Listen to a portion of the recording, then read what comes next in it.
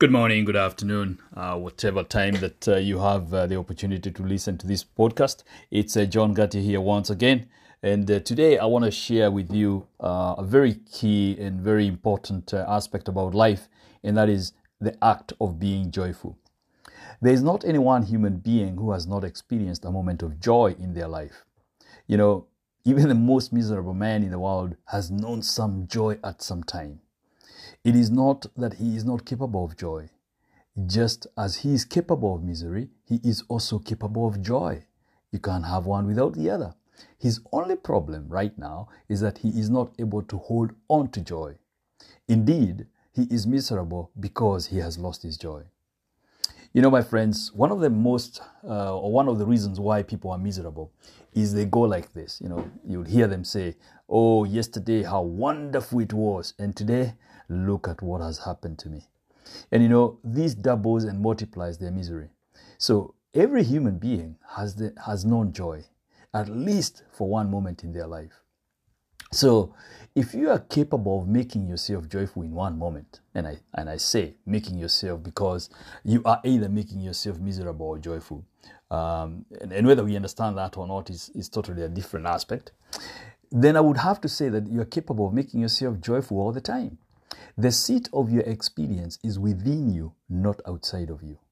When we truly understand this, then we understand what is really needed for us to be joyful. You know, people are forever asking how to get inner happiness. If you ask this question, what I ask you to consider is this: have you ever known external joy? Joy always happens internally, no matter what we do. It always happens within, never outside of you. Right now, one of the main reasons why people are miserable is that instead of falling back into joy, they are trying to pursue joy, not understanding that the seat of joy is within. They try to put all their energies out towards something as if joy is hanging out there. People are trying to obtain joy from external factors. And because you cannot obtain joy from external factors, and by the way, if it happens, it's really a misconception that the external is producing joy within. This is the reason why people are miserable.